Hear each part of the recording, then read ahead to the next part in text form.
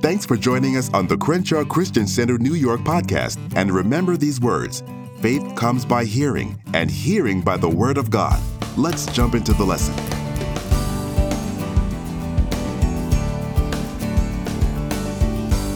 Now, I don't promise to do this every time.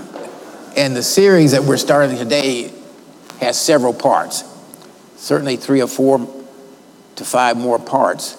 But what I wanted you to have was the introduction today, because this introduction will give you the heart of what the message is all about. So, receive this, and hopefully we'll have another one at some future point. But this one you have today.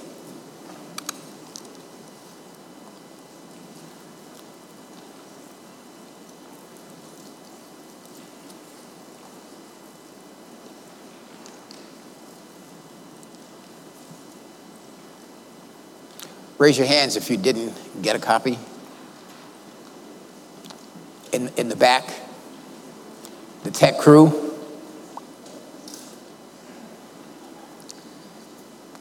Everybody in the back waving their hands, and nobody's looking at them.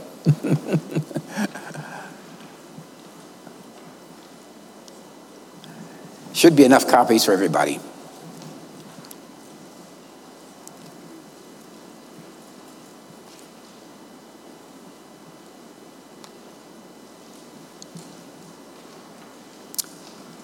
Okay, we're ready.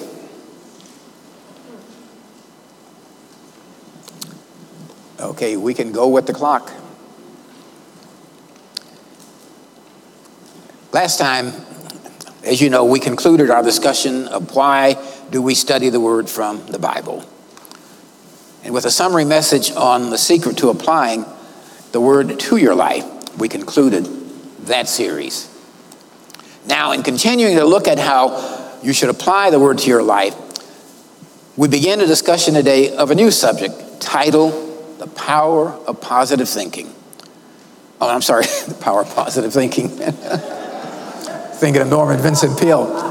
The Power of Positive Confession, which is based not on Dr. Peale's book, but based on Apostle Price's book by the same title. Apostle Price's book, The Power of Positive Confession.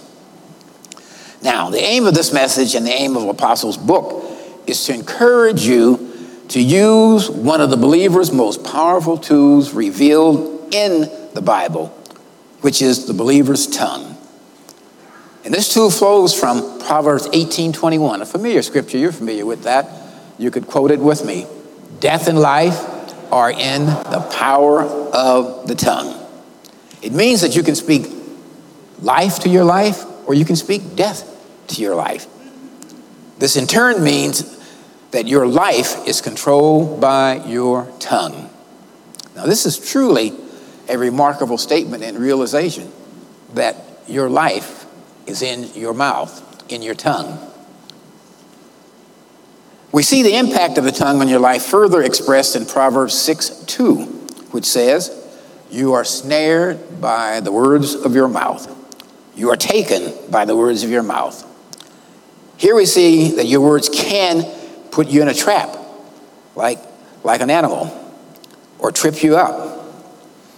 Or as we say sometimes in law, that what you say can and will be used against you. What you say can and will be used against you in life, and perhaps in a court of law if it reaches that stage. And that's why you're urged to guard your mouth. Using this principle of power vested in the tongue, you want to develop a habit of speaking life, not death, to the circumstances and affairs that constitute your daily living. Apostle Price calls the use of this principle the power of positive confession. Here, it's important to understand what the term confession means, because people have so many different interpretations of this. Traditionally, in Christian usage, the term confession is considered to be a much more negative than positive undertaking, such as confessing sins to a priest or to one another. But we find that there is much more in the Bible about a positive confession than there is about a negative confession. Now, in defining the term, We see the Greek word for confession is homologio. Homologio. Homologeo. You see it right there.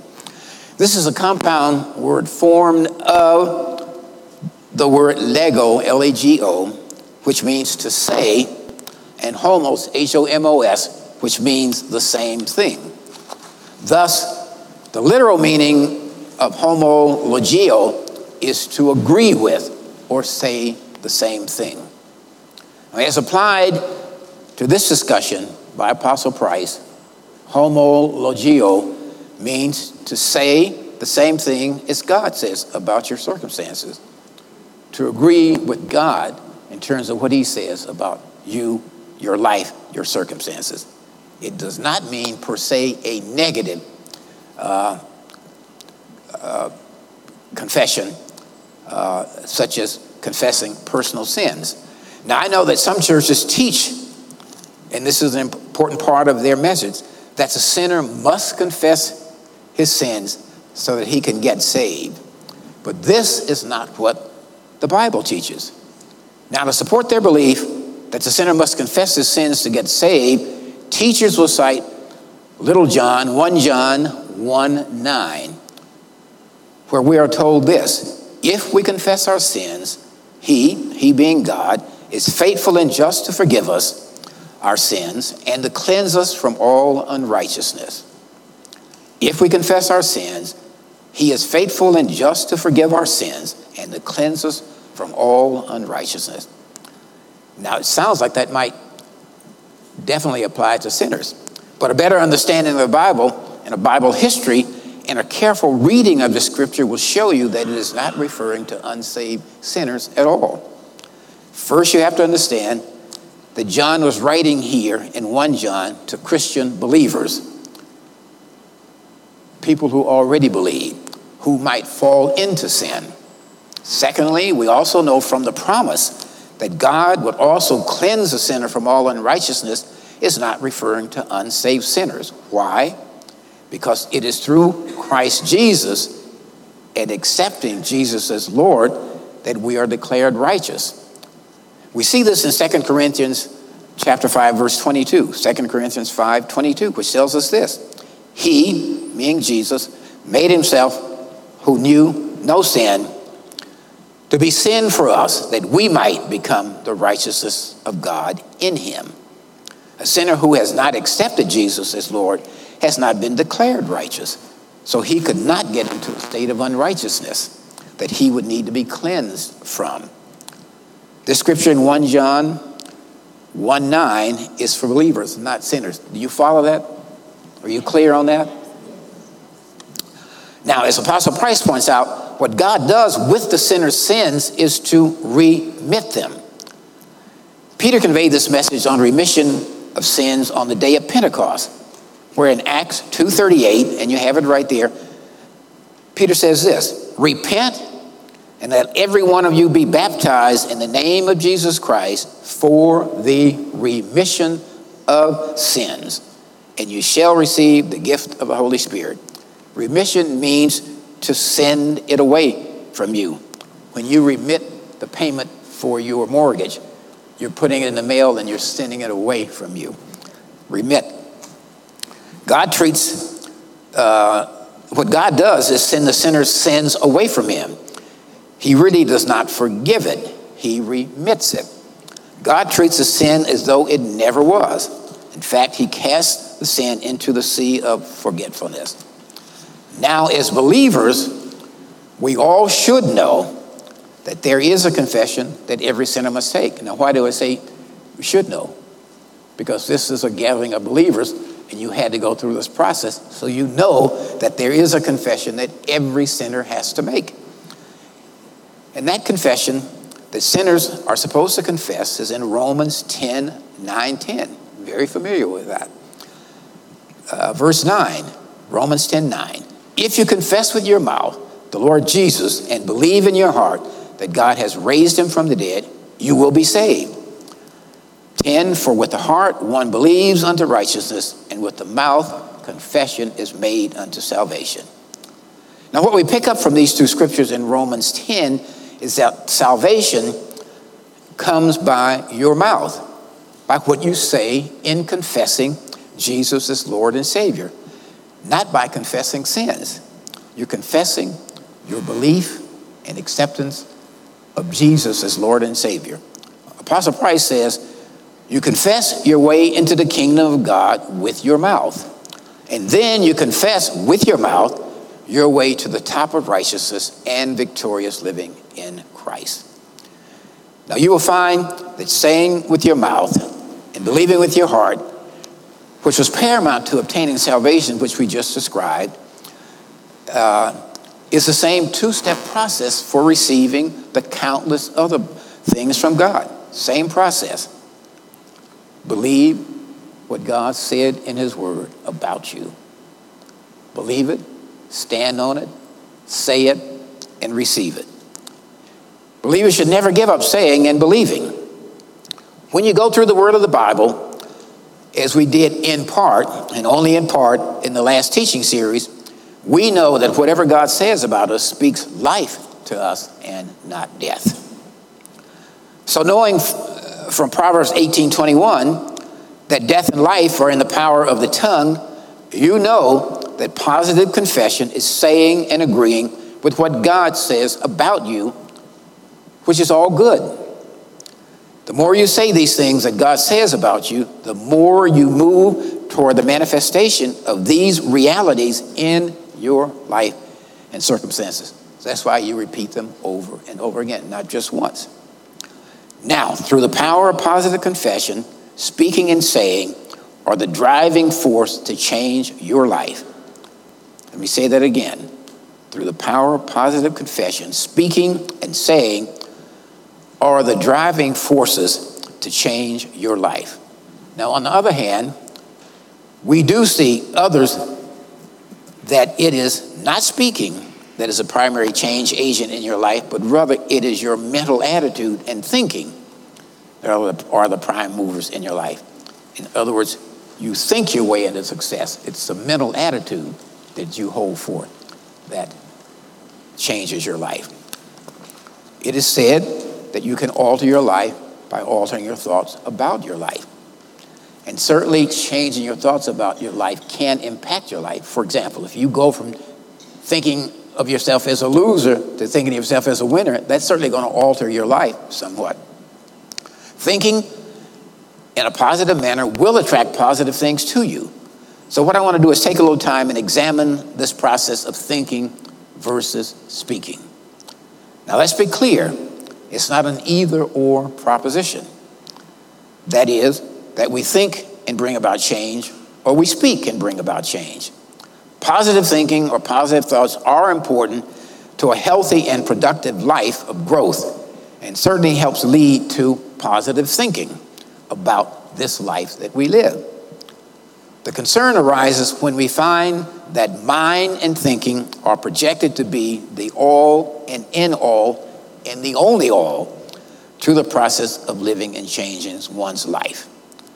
Now, we see this elevation of thinking as a prime mover in the universe in the concept called the law of attraction. It's in any number of other teachings, but I'm going to focus on the law of attraction. Now, the ideas in the law of attraction have been around in various forms for hundreds of years, but gained more visible prominence in recent years with the 2006 movie called The Secret. I'm sure some of you saw that. And the book by the same name, The Secret. The secret, in essence, is the law of attraction. Let me repeat that. The secret is what's called the law of attraction. And it's discussed in the book and was discussed in the movie. Now, I was given a copy of this book by one of our good members a few weeks ago, and I reviewed it again. Now, for the record, let me say that I have been familiar with the ideas discussed in The Secret for decades, having studied many years ago the New Thought movement from which we get the law of attraction. Simply stated, this law holds that you attract to yourself what you're thinking about, especially prolonged thought. If something comes to you, you drew it with prolonged thought. And what this says is that anything and everything that comes into your life comes into your life because it's responding to something that you have attracted into your life. In other words, opposites don't attract, like attracts like. Now, for example, if you were coming to this service today and you came to an intersection in the road or street and another car hit you, you might say, well, how is the law of attraction working here? What did I do to attract that car to me? Well, the proponents of the law of attraction would say something like this. The truth is, you were there at that particular time. And maybe you had your mind on accidents. Maybe you were thinking about how careless people are. Nobody drives safely anymore. They don't watch out where they're going. So they would describe it that way, that somehow something you were thinking about attracted that to you. Well, we could go on and on about all kinds of things that where you would raise a question about how did this happen to people? How does this happen to people who were just sitting at home and didn't know that a hurricane was sweeping through and it just swept them and their house away? Did they attract the hurricane to them? Well, anyway, there's a lot of explanation, so we won't go into all of that. So I have studied this in the past, and it's in this belief system known as the law of attraction that there is a universal mind and energy source that your mind and energy source are connected to. In other words, your mind and energy source are connected to the universal mind and energy source. And your thoughts in your mind serve as a magnet drawing to it from universal mind the things that predominate in your thoughts. Your power to do and achieve emanates from your mind and the thoughts it produces. Now, there is recognition or admission in the belief about attraction that the design and order of the universe dictates that there was mind or intelligence involved in it. In other words, it just didn't happen. But they do not acknowledge that mind and intelligence to be God as we do. The intelligence is sometimes referred to as universal mind.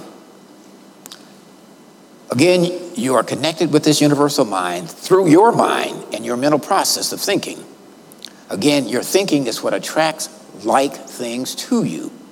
As someone said, you are what you're thinking about all day long. And if you believe in the law of attraction, that could be true. Now, it was later found from quantum physics that we get a fuller idea from science that everything and everyone is interconnected. Everyone is connected to everyone else, and everything is connected to everything.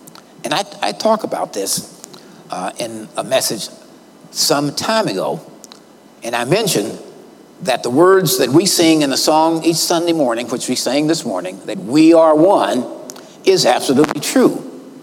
But I pointed out that we are one and are all connected by the one Spirit, which is the Holy Spirit.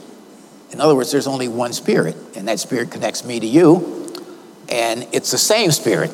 And I pointed out then, it's the same Spirit because Spirit doesn't divide itself. In other words, I don't have a piece of the Spirit in me, and you have a piece of the Spirit in you, and you have a piece in you. There's only one Spirit. So we're all connected in this one Spirit. So we are all connected, but we're connected by God's Spirit. Now, when you get into the belief system found in the law of attraction, you find that much of it is drawn from the teachings of Jesus. And this is interesting, from the teachings of Jesus in the New Testament. In fact, the heart of the belief system of attraction is what it calls the creative process, the creative process. One readily recognizes that this creative process is drawn directly from the teachings of Jesus on speaking, believing, and receiving, which we talk about here almost weekly. And the proponents of the law of attraction actually acknowledge that this creative process is in fact drawn from New Testament teachings. This creative process in the law of attraction consists of 3 stages. You ask, believe, and receive. Haven't you heard that before? You ask, believe, and receive. First, you ask the universe for what you want, and you hold strongly to this desire in mental thought. And second, you believe that you now have what you ask when you ask. Have you heard that before? And thirdly, you rest joyfully and confidently and receive. Now that sounds very familiar. It should. The three stages from the creative process are lifted from Matthew chapter 21, verse 22, where Jesus says this, and whatever things you ask in prayer, believing, meaning believing in prayer, you will receive. And Mark 11:24, very familiar verse, Jesus says, therefore I say to you, whatever things you ask when you pray, believe that you receive them and you will have them. And we talked about this last week. Everything is now. When you pray, now. When you believe, now. When you receive, now. So, the law of attraction also emphasizes the importance of faith in its system, and it agrees with Hebrews 1:1 that faith is now. They believe that faith is now, although it credits its belief in now to the thoughts of people like Albert Einstein. You remember it was Einstein who said, us believing physicists know that there is no separation between past, present, and future. In other words, there's no such thing as past, present, and future. Time is an illusion, and it exists only in human sight, in our sight.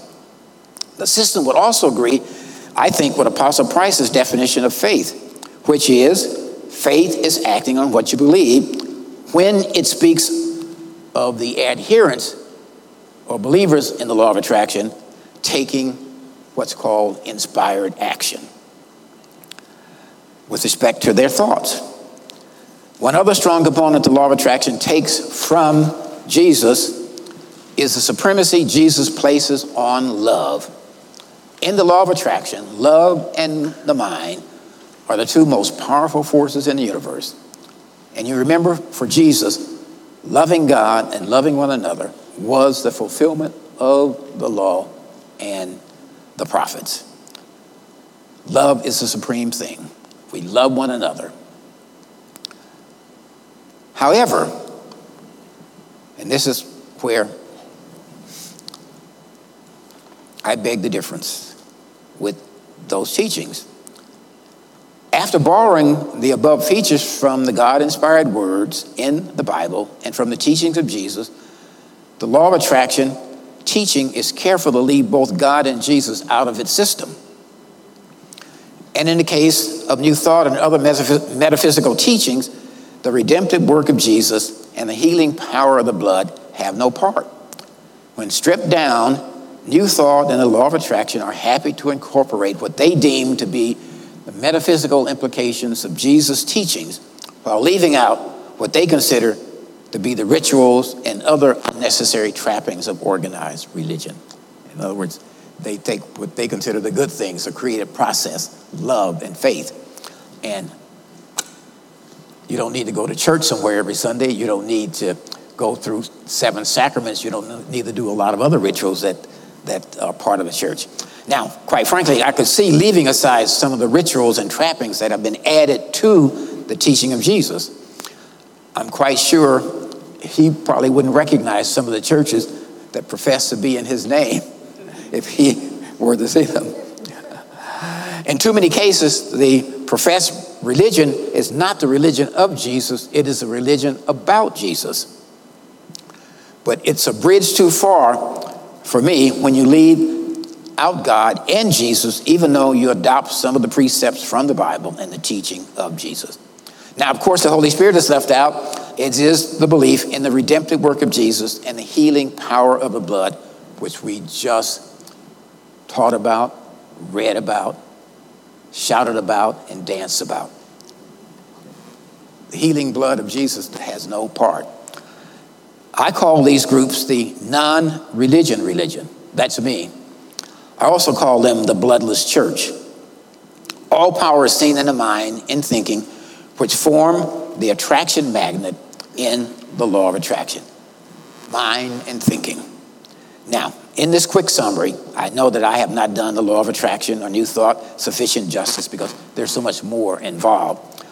I even hesitate, and I say this honestly, I even hesitate getting into this discussion about these, even in this brief overview, lest some of you rush out to learn more about them and get sidetracked from your personal spiritual development that you are now pursuing as a Christian believer.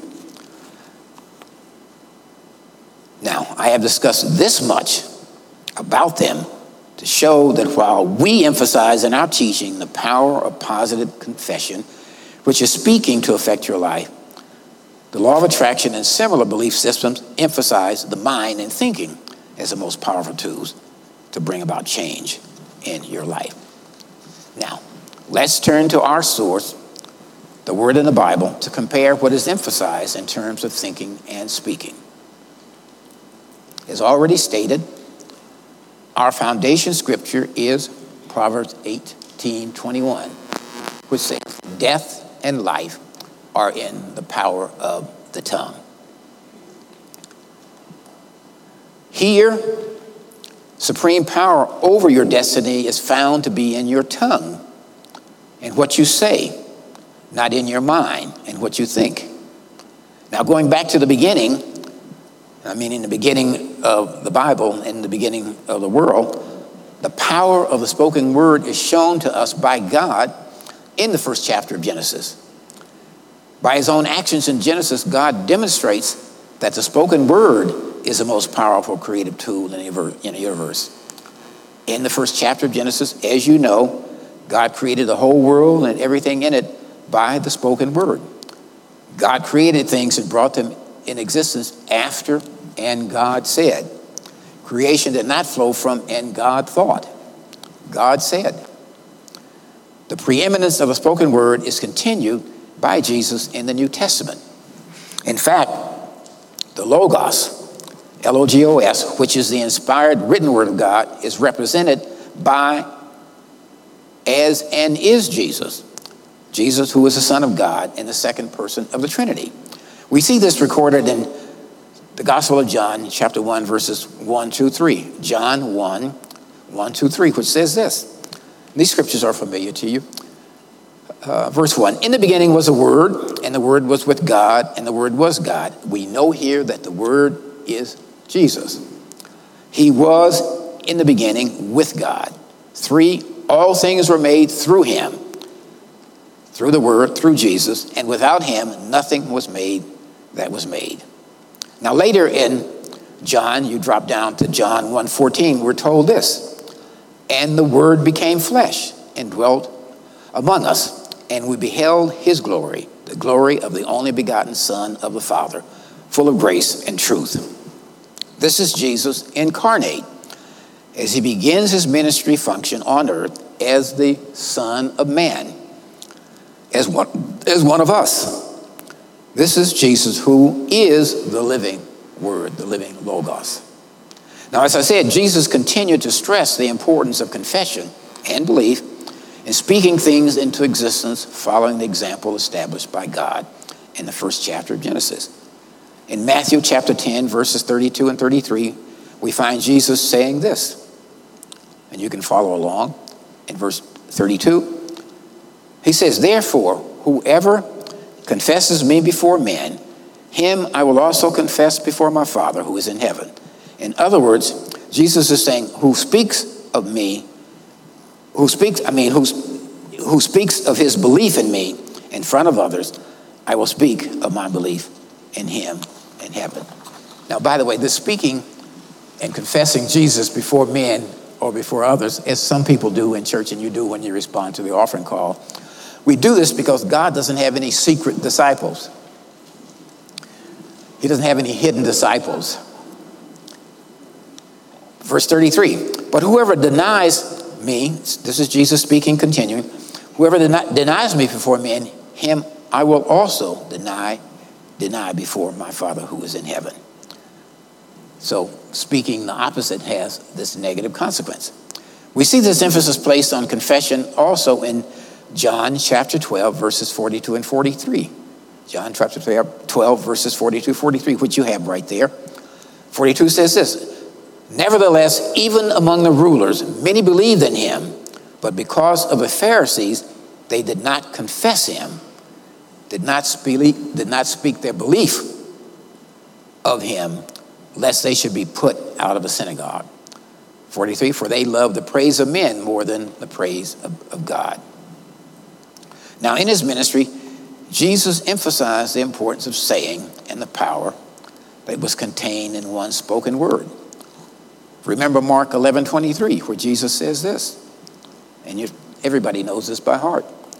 For surely I say to you, whoever says to this mountain, be removed and be cast into the sea, and does not doubt in his heart, but believes those things that he says will be done, he will have whatever he says. Now in Mark 11:23, Jesus makes it a point to emphasize says. In other words, what's spoken, what's confessed. It is important to see here in this example that Jesus does not say, whoever thinks this mountain should be removed. Whoever thinks that this mountain should disappear and does not doubt, but believes those things that he says, not believes those things that he thinks. He will have whatever he says. He doesn't say he will have whatever he thinks. Now, the emphasis is placed squarely on what the person says, not on what the person thinks. Jesus clearly indicated that what a person said was more powerful, useful, and instructive than what the person thought. This is true and effective in locating where the person is in a given point in life. And this is why in the counseling room here at CCC New York, this is a counseling room where people who respond to the invitation go after the invitation is over. In that room, all respondents are asked to tell or say whether or not they're saved. You're asked, and you have to say, yes, I have been born again. Yes, I'm saved. You can't think it. But if you only think it, the person asking you, the counselor, he can't read your thoughts. You have to say, I have been born again. Because this locates where the person is. And at a point in his ministry, and you recall, Jesus needed to locate where his disciples were in terms of their belief in him. Remember, the disciples didn't have the benefit of all of our teachings here in retrospect. A lot of them never grasped the full impact of his teachings. A lot of them thought he was going to set up a kingdom right on earth. Remember this. And they were jockeying about who would be in this position and who would be closer to him than the other and so forth. They didn't fully understand. So at this point in Matthew chapter 16, verses 13 and 20, Jesus turns to his disciples, and you have this exchange. It's on the next page. He asked his disciples, this is verse 13. Remember, this is Matthew chapter 16, verses 13. He asked his disciples, saying, who do men say that I am? Who do men say that I, the Son of Man, am? 14, so they said, this is the disciples responding, some say John the Baptist, some Elijah, and others Jeremiah. 14, others one of the other prophets. 15, Jesus says to them, but who do you say that I am? And you remember Simon Peter answered, this is verse 16, you are the Christ, the Son of the living God. This is what Simon Peter said to him. Now notice, Jesus doesn't ask what a lot of us would ask. Who do you think I am? I mean, I've heard a lot of you say to somebody, looking him square in the mouth, who do you think I am? Or more than that, who do you think you are? He asked, who do men say I am? And who do you say I am? And of course, Peter responded and said that you are the Christ. Now, in this exchange between Jesus and the disciples, Jesus never asked them, as I said, who do men or you think I am?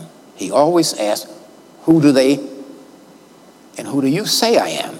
Here again, I think Jesus is going back to the very foundation for speaking a truth that was established by God in Genesis, where everything God does in the creation is preceded by what God said, not by what God thought. You see this need to confess or say where you are in truth in order to be saved. You see this need to confess or say where you are in truth in order to be saved. And again, this is found in the familiar salvation scriptures of Romans 10:9-10, which all of you are familiar with. Verse 9 says again, if you confess with your mouth the Lord Jesus and believe in your heart that God has raised him from the dead, you will be saved. It does not say if you think in your mind and believe in your mind that God has raised him from the dead. It says if you confess, if you speak it out. And verse 10, for with the heart one believes unto righteousness, and with the mouth confession is made unto salvation. This is what Apostle Christ means, that we speak our way into salvation with our mouth. And then you proceed to speak your way into receiving the other things that God has for you in terms of precious gifts and promises and other things by knowing them, first of all, standing on them and speaking them. Now, looking at one of the scriptures from the Old Testament that I cited last week, and I bring it up again because I just used it last week, we also see the emphasis placed on saying. We see this in Joel chapter 3, verse 10. This is where God says this. He says, let the weak say, I am strong. God does not say here, let the weak think they are strong. He says, let them say it. Let them speak it. Let them confess that they're strong. Again, it is a case where saying is a better description or indicator of where you are or where you want to be than simply thinking of this location. Now, obviously, there is an important role and place for the function of mind and thinking in our spiritual growth. I don't want to ignore the place and importance of these. The Word in the Bible gives us a look at the function of the mind and the thought process, and I'm just going to cite a few examples. For example, the important process of the transformation of your life is linked to the mind in Romans 12:2. And you know the scripture. Romans 12:2 says this, and do not be conformed to this world, but be transformed by the renewing of your mind, that you may prove what is a good and acceptable and perfect will of God. And you renew your mind, as we say over and over again, you renew your mind with the Word of God, which is truth. God's Word is truth. Now, I like the translation of Romans 12:2 that I just read to you, that is found in the Phillips New Testament in modern English. This is a translation that you don't hear too much, but I love this translation. And Phillips renders the verse Romans 12:2 this way. It writes, don't let the world around you squeeze you into its mold, but let God remold your mind from within. Now, it's important. Let me read that again. Don't let the world around you squeeze you into its mold, but let God remold your mind from within.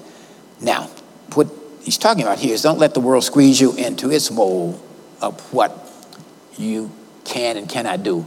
In its mold of you're too old to do this, you're too young to do this, you're a female, you can't do this, you're the wrong color, you can't do this, you're the wrong race, you can't do this, you don't have enough degrees to do this, and so forth. That's the mold that Phillips is saying, don't let the world squeeze you around into the mold, the way it shapes people. It says, let God remold your mind from within. Now, it's important to understand that this within is not some vague spiritual concept, but it's actually talking about the God-implanted truth within you that is working to emerge as you. The truth is already there. It's working to become you in the outer. Now, it reminds me of the poet Robert Browning's expression in his poem Paracelsus, which I have read to you before and used in other teaching, where he describes this truth within us this way. You can follow along. Truth is within ourselves. It takes no rise from outward things, whate'er you may believe. There's an inmost sinner in us all, where truth abides in fullness, and around, wall upon wall, the gross flesh hems it in. This perfect, clear perception, which is truth, a baffling and perverting carnal mesh, binds it and makes all error, and to know, rather consistent opening out a way whence the imprisoned splendor of truth may escape, than affecting entry for a light supposed to be without. The light is not outside of us. It is a light of the Christ within us. It's the light of the Christ within us. And it's from the announcement in John 1:9, again, the Gospel of John 1:9, that we were looking at earlier, where it declares this about Jesus. It declares Jesus to be the true light, which gives light to everyone, that he was coming into the world. This is the ESV translation. That's the English Standard Version translation of that. Now, turning to thinking, the word in Philippians 4:8 tells us this. And of course, you're familiar with this. Philippians 4:8 about thinking.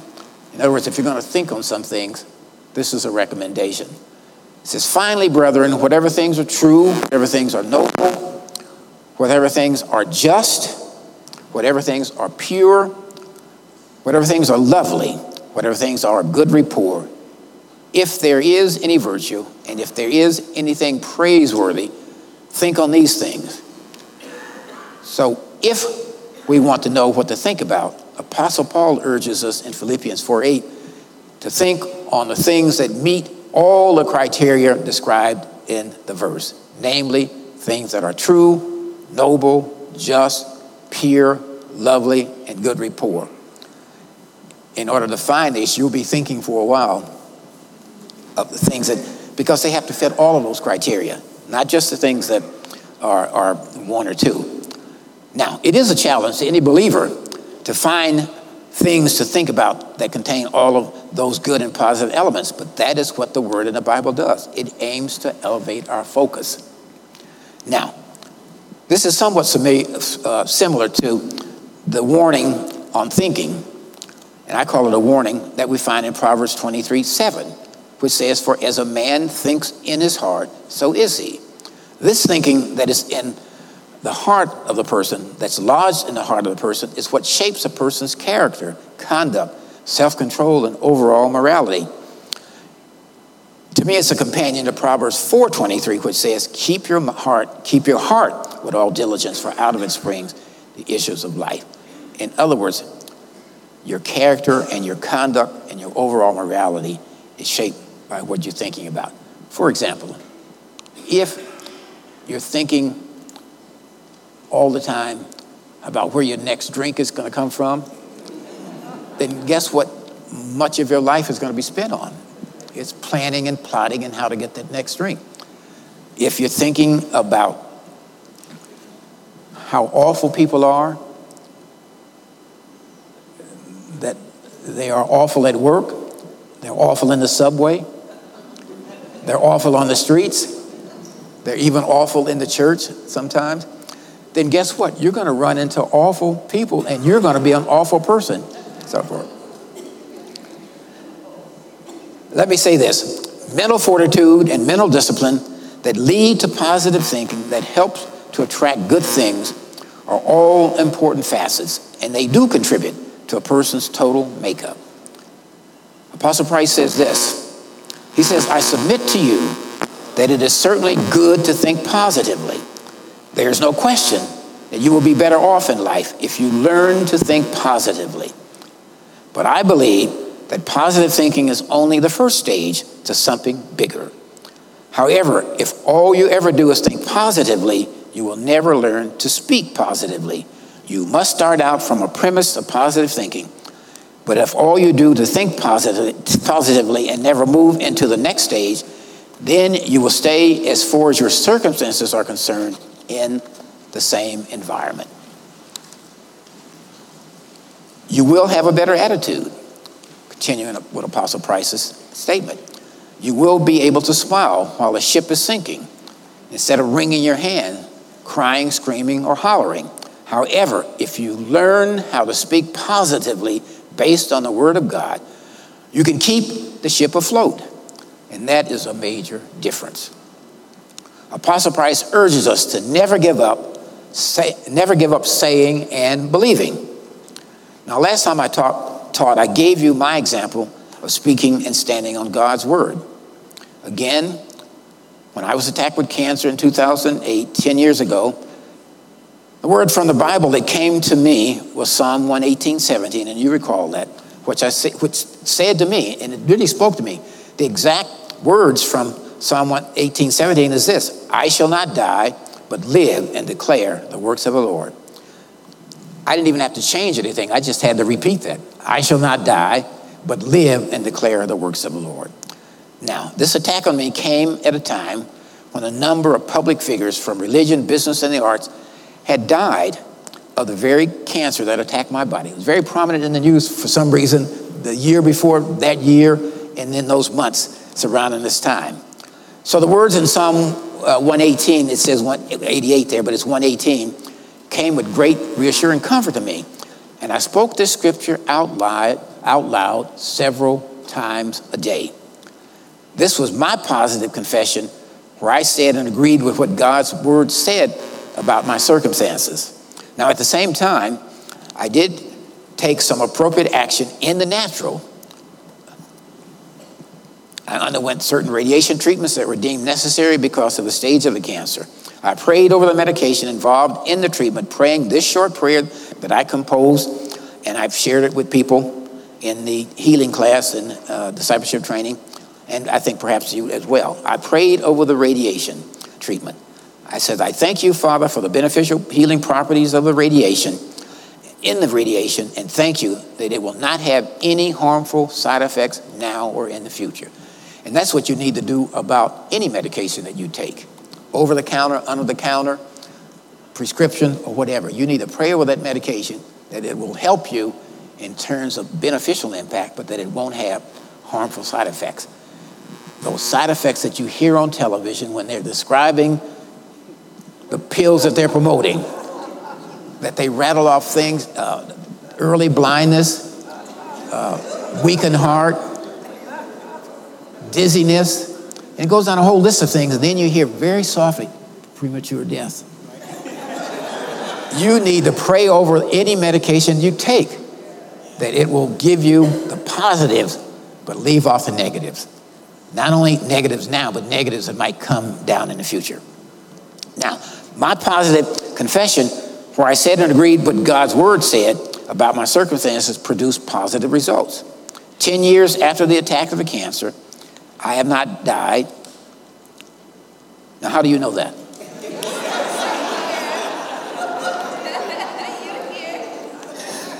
And stand weekly declaring the works of the Lord, which I'm doing this morning. Never give up on saying and believing. Now, let me go back and repeat what I did. I found what God said about my situation. And there were other healing scriptures that I stood on as well. But this is the one that jumped out at me, and I knew it was for me. You stand on what God's word says. You say or confess what God's word says about your situation. And guess what? God will honor his word. And I'm going to show you this right here. We know, and you have to do the same thing in finding what God says about your situation. For example, if you're about to start a venture, a business, or even a new job, or something that's involved in your putting your effort into it, then you need to know where the scriptures in the Bible says that that whatever you set your hands to will be blessed. I mean, off the top of my head, I know that in the very first Psalm, it talks about the fact that if you meditate in the word, ultimately, whatever you set your hands to will be blessed. Joshua 1:9, I think it is, 1:9, it says that if you meditate on this word day and night, you will then be able to make your way prosperous, and then you will have good success. You need to find those words. There's something that speaks to every situation. And that's why you come to Bible study, you come to church, and you study the Bible on your own at home. The book doesn't stay closed. So you will know those words. It's important. That's what positive confession is. You are saying what God says about your situation.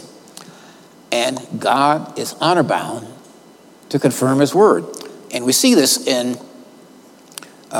several places the Bible talks about this, but I like what Mark 16:20 says. And you have it at the bottom of the page there. He says, and they, meaning the disciples, went out and preached everywhere, the Lord working with them and confirming the word through accompanying signs. Now, the signs accompanying, in my case, was a total defeat of the cancer. But look what it says. The Lord worked with the disciples as they went everywhere, and he confirmed the word. It doesn't say that he confirmed them. He confirmed his word. In other words, the word that they taught, which was his word, he confirmed that word with signs following. Now, next page. In reflecting on the impact religious experience and something like positive confession can have on one's life, it's obvious that one's personal involvement with religious and spiritual beliefs is important. During my lifetime, I have had the experience of studying many of the world's great religions. I try to basically keep that for myself, but occasionally if I find something that relates to what we're teaching about, you'll notice that I will put it in from time to time. I have had the experience of studying many of the world's great religions. I have studied the metaphysical stream that is evident in groups like Christian Science, Science of Mind, Religious Science. I've studied New Thought and the offshoots like the Law of Attraction. I have read many of the transcendental poets and authors who have some of these great thoughts in their literature. Now, listen to what I'm saying here. In all of these, you can find much that is good. You will encounter a number of universal truths. This is the fact. And at times, you will find statements that are absolutely the truth. They're not absolutely the truth, they are absolute truth in some of these belief systems. But for me, and this is what I want to emphasize, I'm speaking for myself. If you want a teaching, hopefully I'm speaking for a lot of you too. If you want a teaching that is absolutely sure and secure, you need go no further than Jesus, F-E-R-T-H-E-R, but you have to go farther with him, F-A-R-T-H-E-R.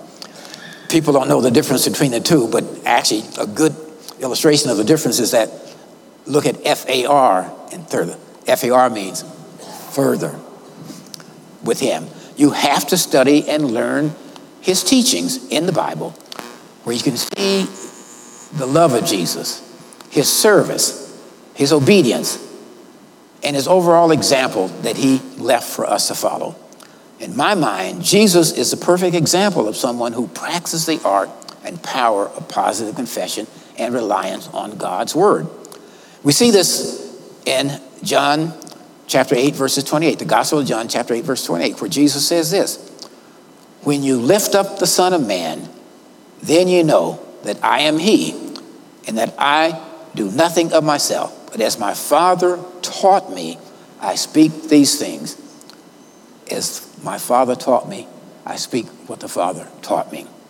In using the power of positive confession, we are all called upon to follow the example of Jesus in speaking the things Father God has taught us in his word. That's this word that we study here at Crenshaw Christian Center, New York, that you study at home, that you hear about in Bible study, learn about in Bible study, and you'll learn about here on Sunday morning. We agree with and say what God says in his word about our life and our circumstances.